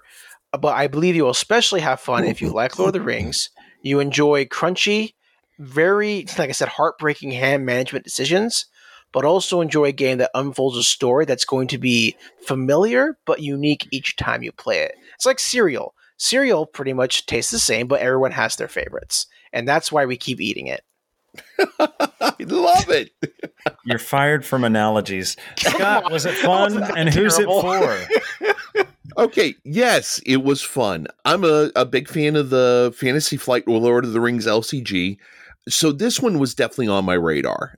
I looked at the box and I felt the box, and it's like, wow, this is really pretty light. And then Josh had to go and post on there saying, yeah, it's really awesome. And me with Mr. No Willpower had to go out and pick it up. Boy, am I Literally glad I that did. day. That day. Mhm. But I was so glad I did. And yes, this is definitely for a lover of the Lord of the Rings saga. Beautiful artwork, playing out the encounters from the novels. It's a great, great game. It's a wonderful game. Was it fun? Yes, this game's a lot of fun. There's a lot going on. If you love Lord of the Rings, you're going to love it. That's as we said, kind of the given. Who's it for? I'm going to give both sides of this coin. The game is not that difficult to understand and play. So if you want to play out the story, you want to play a game that you're going to come back to and improve at, you're going to really sink your teeth into this. If you're looking for complexity and just an absurd amount of depth and cascading actions, it's not here. It's very straightforward, unique. Cards are very like Glamdring can only go with Gandalf, and it's in my hand. Okay, I know how to make that decision. And what do I hold on to Shadowfax? Like there are decisions to be made, but that doesn't mean that you have to be calculative in your decisions. The actual math of the game and what's happening mechanically, we'll say the levers that you're pulling are very easy to pull. So if you have someone, say a spouse that is a casual board gamer, but they love Lord of the Rings, they're not going to, like, we've all tried to introduce someone like that to a game like War of the Ring, and they check out during the rules teach. This isn't going to do that. They're going to be able to get through that rules teach, and I think they're going to enjoy that, and I think you will too. War of the Ring, the card game.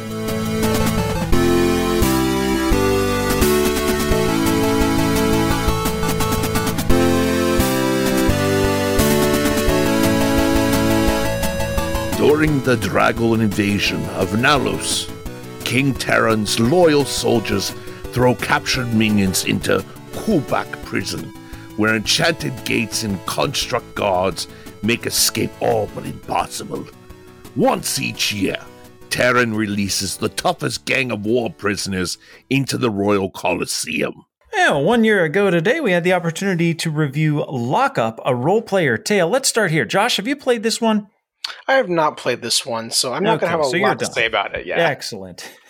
Scott, 1 year ago today, we did Lock Up a Role Player Tale, and I know that you had this back out at one of the meetups. You had a chance to show someone, I think when we were doing the SCG game day. It's one that I think by the end of last year, we both decided was a little under the radar, maybe a little underrated, a little more clever than it got credit for. Oh, most definitely.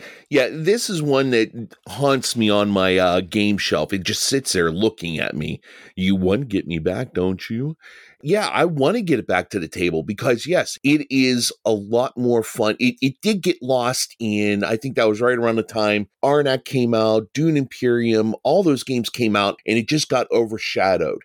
And the lack of this being played and people seeing it being played isn't the fact that it's not a good game. It's just the fact that it came out at a time that so many other big games came out.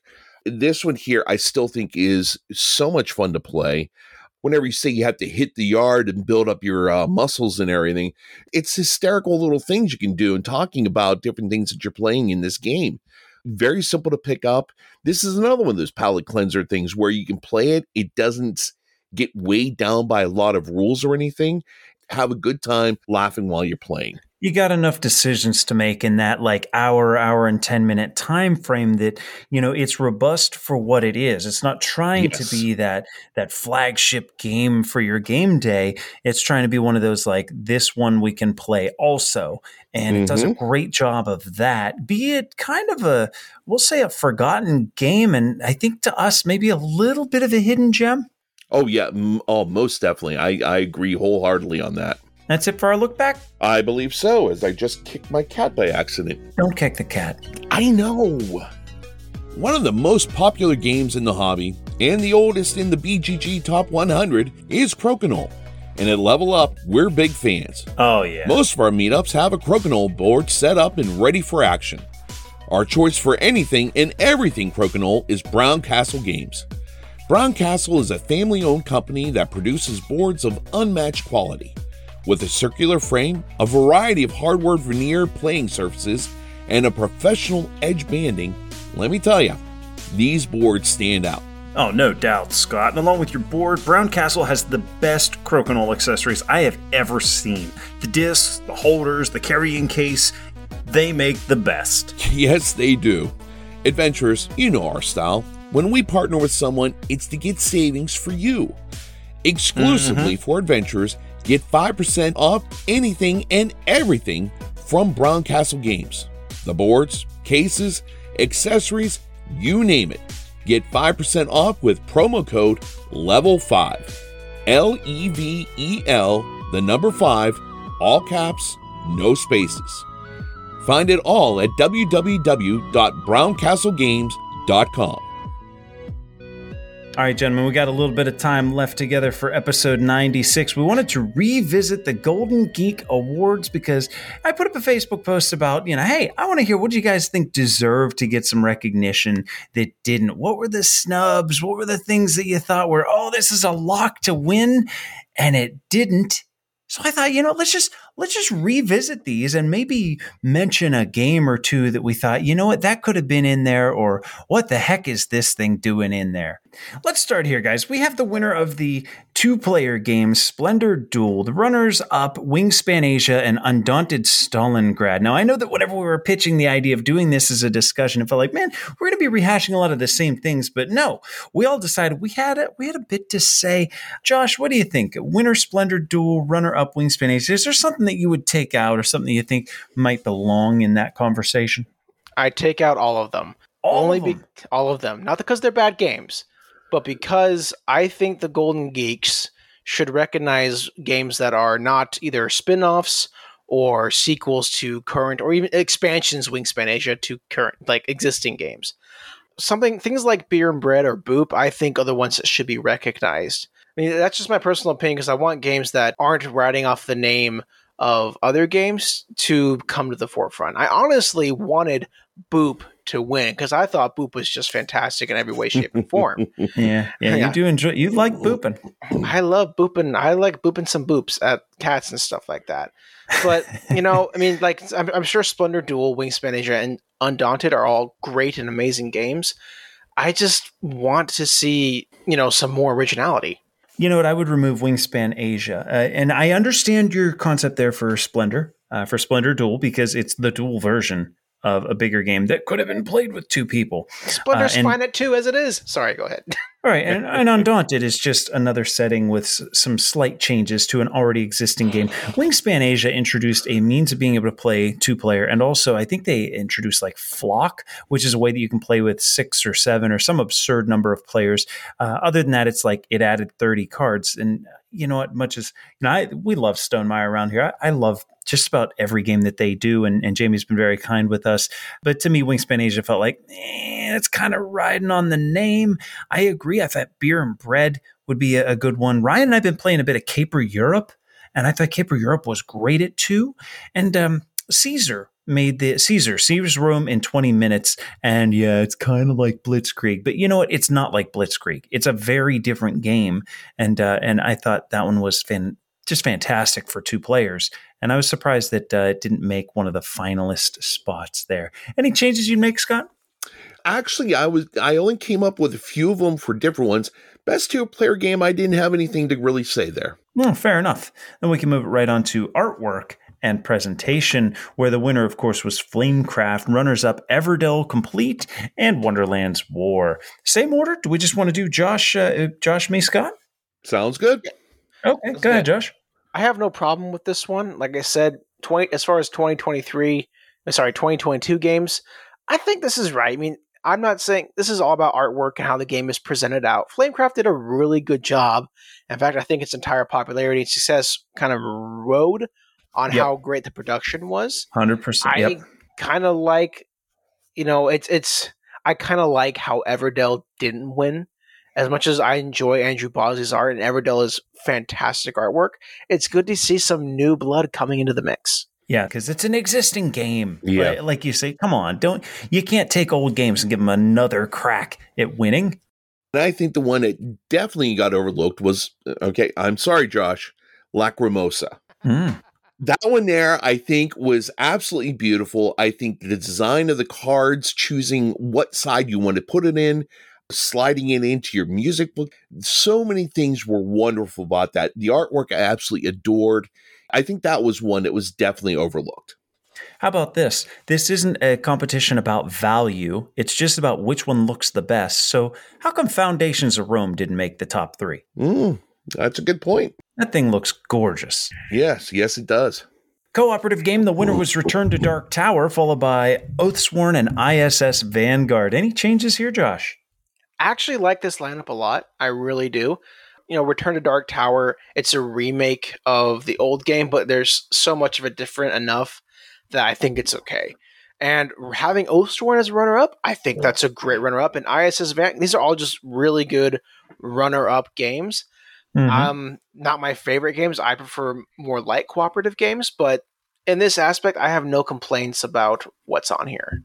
I'm pretty much the same. Yeah, nothing really changed there. No, we're unexciting on that one. Then let's go with expansion, where we saw Dune Immortality, Dune Rise of Ix, and we also have Wingspan Asia on there. Any changes you guys would make? Okay. What kind of... This makes me... They put 2 expansions of the same game on it. They're not allowed to both be good? No, they're not. They're not allowed to both be good, Patrick. I think there needs to be... I just think that is unfair in lots of ways. Just because you have 2 great expansions, I think the game should only have 1 represented there. That's just my own opinion, obviously. Is an NFL team allowed to have the best quarterback and the best, like, the offensive and defensive player of the year? If they legitimately That's are? apples and oranges there, pal. No. Fair enough. Yeah, it's like, to me, it's like it's like a actor being nominated for Best Actor for playing twins in a movie, in my opinion. Okay. Nothing against Dune Imperium, and I still need to play this one. I want to play this one. Wait, you haven't played Dune Imperium? I have not played Dune Imperium yet. Will you We're going to do it at Origins. Origins. I'm looking forward to it. I really am, because Yes. I'll have more time to play games. Now, I have no problem with it winning. I just wish there wasn't 2 of them. Wingspan Asia being here, this is where it belongs, I believe. Yes. You think? Oh, yeah, okay, because it has 2 different ways to play. Fair enough. Hey, I love me my Dune Imperium, and I don't think that they really added that much to the game to really change it drastically. So the one I think that was definitely overlooked, and this one I think adds a lot to it, is Marvel of Champions Mutant Genesis. Okay. Just because it adds so much more to the game. Each time that they add something, a character to it, a villain to it, they really do a lot to change everything. And hey, I finally got Cyclops I can play with, so I am thrilled to death. But yeah, I think that Marvel Champions Mutant Genesis was definitely overlooked. I think the Sinister Motos was on there. I did enjoy that, but it didn't have Cyclops, so poo on that one. You know what? I thought you were going to steal my thunder. Star Wars Outer Rim Unfinished Business belongs in the top 3. If not the win, it at least belongs in the top 3. That is true because, yes, it does so much to make the game better. It expands on it so much more. Yeah, it's definitely a great addition, and I don't think I could play the regular one without this now. Let's talk innovative, where we saw the winner was Cat in the Box Deluxe Edition, followed by Turing Machine and Heat, Pedal to the Metal. I know what I would change. What do you think, Josh? So, as far as innovative, I don't think Cat in the Box should have won. It's just a really good trick-taking game that adds some new things. Great, yeah. Being nominated, totally fine.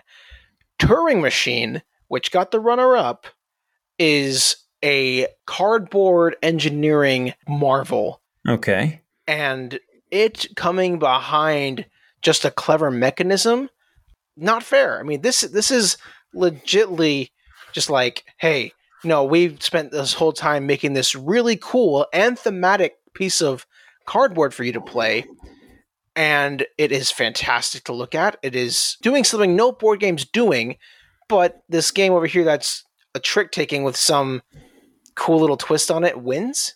That's, to me, that's just, I just don't agree with that. And I think even it's being a run-up was overlooked for that.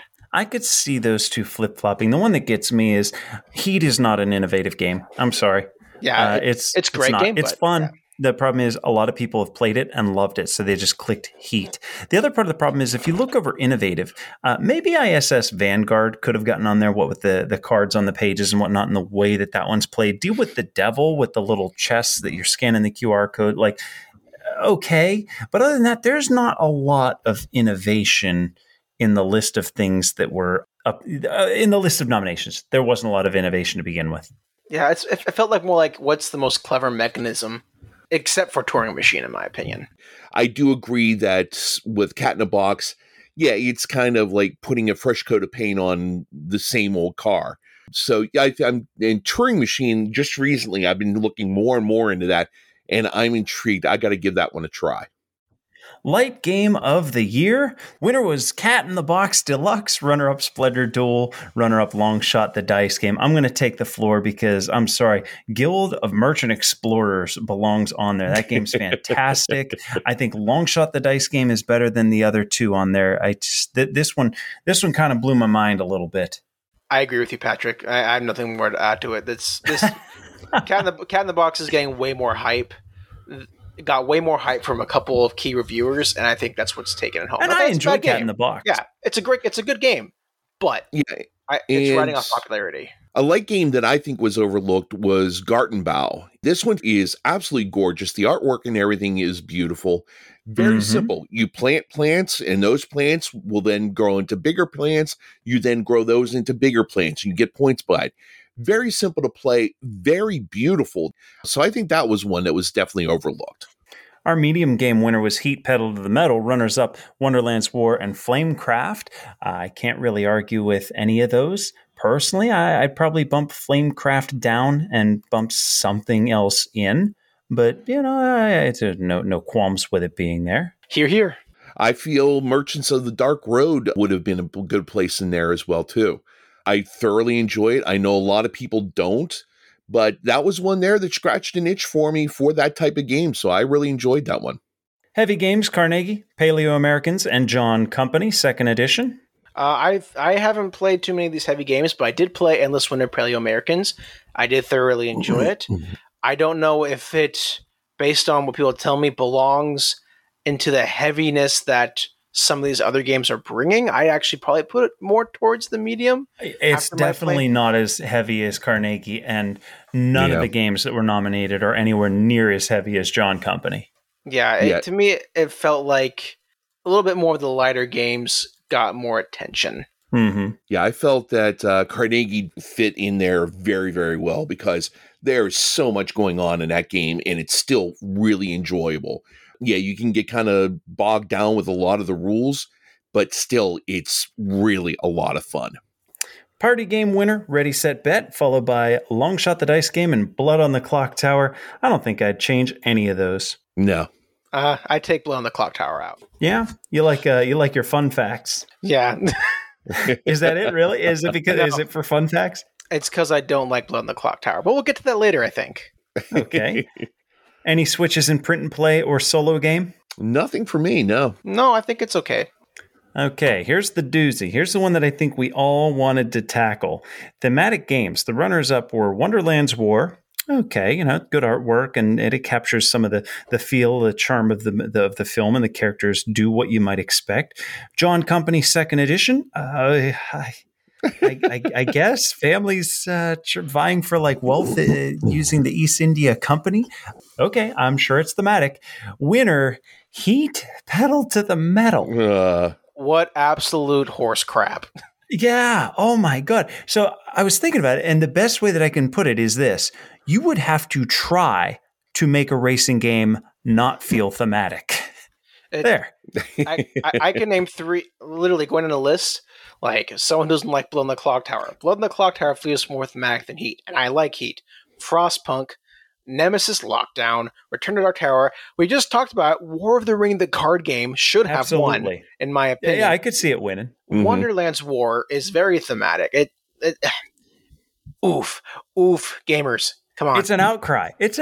So what happens? Let's just get this out of the way. What happens is people tend to vote for what they've played, right? And more people have played Heat, for example, than I don't know, Oathsworn, because Oathsworn's expensive, or people that get in there and vote. I think that's what it comes down to often. Cat in the Box is a $25 game that plays 4 at a time, and most people have played. Most people that are on Board Game Geek and would take the time to vote have played. That's why we see things like that. And I think that's why we see Heat winning most thematic. Get that out of my face. Well, my most thematic, I think, was My Father's Work.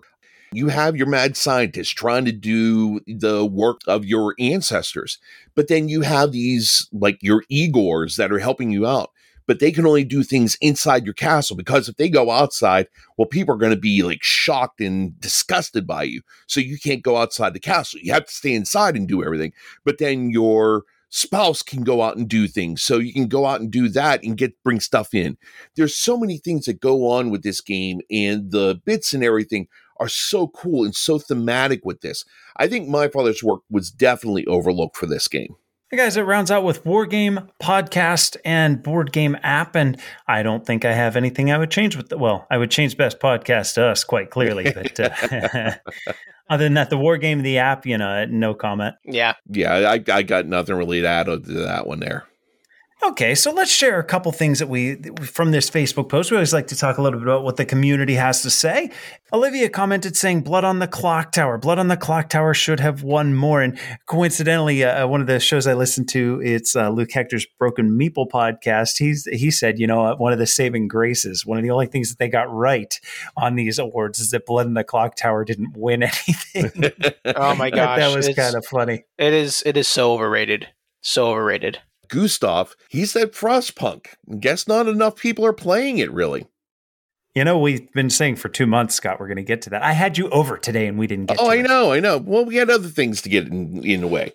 So Chris Barrows says Spots should have been nominated. And Spots is a game that's getting a lot of traction. It's a light little push-your-luck dice game. I think he's not too far off. I am really fascinated by this one. That's on Board Game Arena, too, now. We can play that one together as well. It's a quick one. We totally should. It's getting to the late. It's getting a little dark out. It's time for us to go to bed. So how we've leveled up since the last time we were together. Me personally, my whole thing here is I got to... Wait, did I talk about a wedding last time? Wait, shouldn't you let the guest go first? No. It's about me. I'm the king. Oh, okay. Fair enough. So since the last time we recorded, I was able to officiate a wedding. And I got to say, that is one of the greatest things there, because you see the full gamut of emotions, from sadness of losing your son or losing your daughter to their loved one. You see the tears of joy of seeing the bride as they come down the first time. And it's like, oh my goodness, I can't believe this. You see the smiles of joy as you see people coming together. Wonderful to be able to be part of that and to see those things happen. So that's how I leveled up since last time. Josh? So I am very excited because we had just passed 1,000 downloads on Tabletop Submarine. Nice. So it's a good landmark. It's for the pace we're at. I think we're at a really good pace in how we're growing. And because of this, we are launching 2 new shows on our podcast stream. We're having a show that's all about Kickstarter previews and interviewing people who are running Kickstarters to go a little bit deeper into what it's about, like 10-minute, 15 to 20-minute episodes. And then we're going to start doing reviews every once in a while, just whenever we feel like it. So it feels good to be kind of following your guys' footsteps about, a successful podcast that people like to listen to. And we're starting to just make steps towards that. And it feels really good. Congratulations on the milestone. Definitely. Yeah. Guys, my level up is actually, this is one of those rare, I'm going to give my level up to someone else. The Four Horsemen, where we had our last meetup, they had their flea market day. And I had a message from this dude named Dan. And he said, you know what, whatever I don't sell, I know, anytime I post a list on like Facebook Marketplace, I always put at the top of it, hey, all funds help us to make the Level Up Board Game podcast. So, thank you in advance. And then I list the games that I have for sale. And it's kind of cool because sometimes people throw a couple extra bucks or, hey, I'm listening to this show. This is pretty cool. I'm going to share this with my friends. So it's like sneaky advertising, but in truth, it does help fund the show because we have things like the email inboxes that cost money, the annual fee for the website, the podcast hosting. It's not a lot, but it does help to keep the hobby manageable and not profitable, but free. You know what I mean? It's not costing us money to do this. It's costing us time, but whatever. So this dude Dan's like, you know what? We're having this flea market day out at Four Horsemen. It's a board game flea market. Anything that doesn't sell, you come over, you can pick it up. You can have it for the show, donate. And I was like, man, I don't know what to expect. This could be a bunch of copies of Cranium. This could be Scrabble and Cards Against Humanity and Munchkin. I have no idea what to expect. So I drove out there today before recording. I got back like 2 hours before we recorded, and I filled the Subaru, filled it with games. I think he must have donated 80 or 100, and there's some goodies in there. So that is really going to help us to cover some of our charges, and it goes beyond just the website fees and whatnot. We do a lot of drinking. Nah, in all seriousness, level up for Dan. Thank you so much from Scott and I both. We do appreciate it. Hey, adventurers, if you haven't had the chance, check out the Board Game Binge. Scott and I had a chance to appear on there with James, and we got to chat a bit about the inception of the podcast and some of the things that go on behind the scenes. They got a really fun show. That's the Board Game Binge. And if you're not already, Explorer Josh is a co-host with Andrew on the Tabletop Submarine podcast. It focuses on the storytelling from gamers, from publishers, from designers, some of those look back memories that we have of gaming. His show's all about people being able to share in those experiences. That's Tabletop Submarine. We want to have you back in a couple weeks. Thank you so much for joining us tonight. King, you get the last word. All right. The past is history. The future is a mystery. But today is a gift because it's the present. Thank you, adventurers, for joining us for this episode of the Level Up Board Game Podcast. We encourage all adventurers to check out our website at levelupgamepodcast.com. That's where you can submit your thoughts and audio to be used in a future episode. Please consider rating us on iTunes, like us on Facebook, follow us on Twitter and Instagram, and join the Board Game Geek Guild, Guild 3722. Music for the podcast provided by Adam Haynes and the Heatley Brothers. And remember, whether in hobby or in life, always do what you can to level up.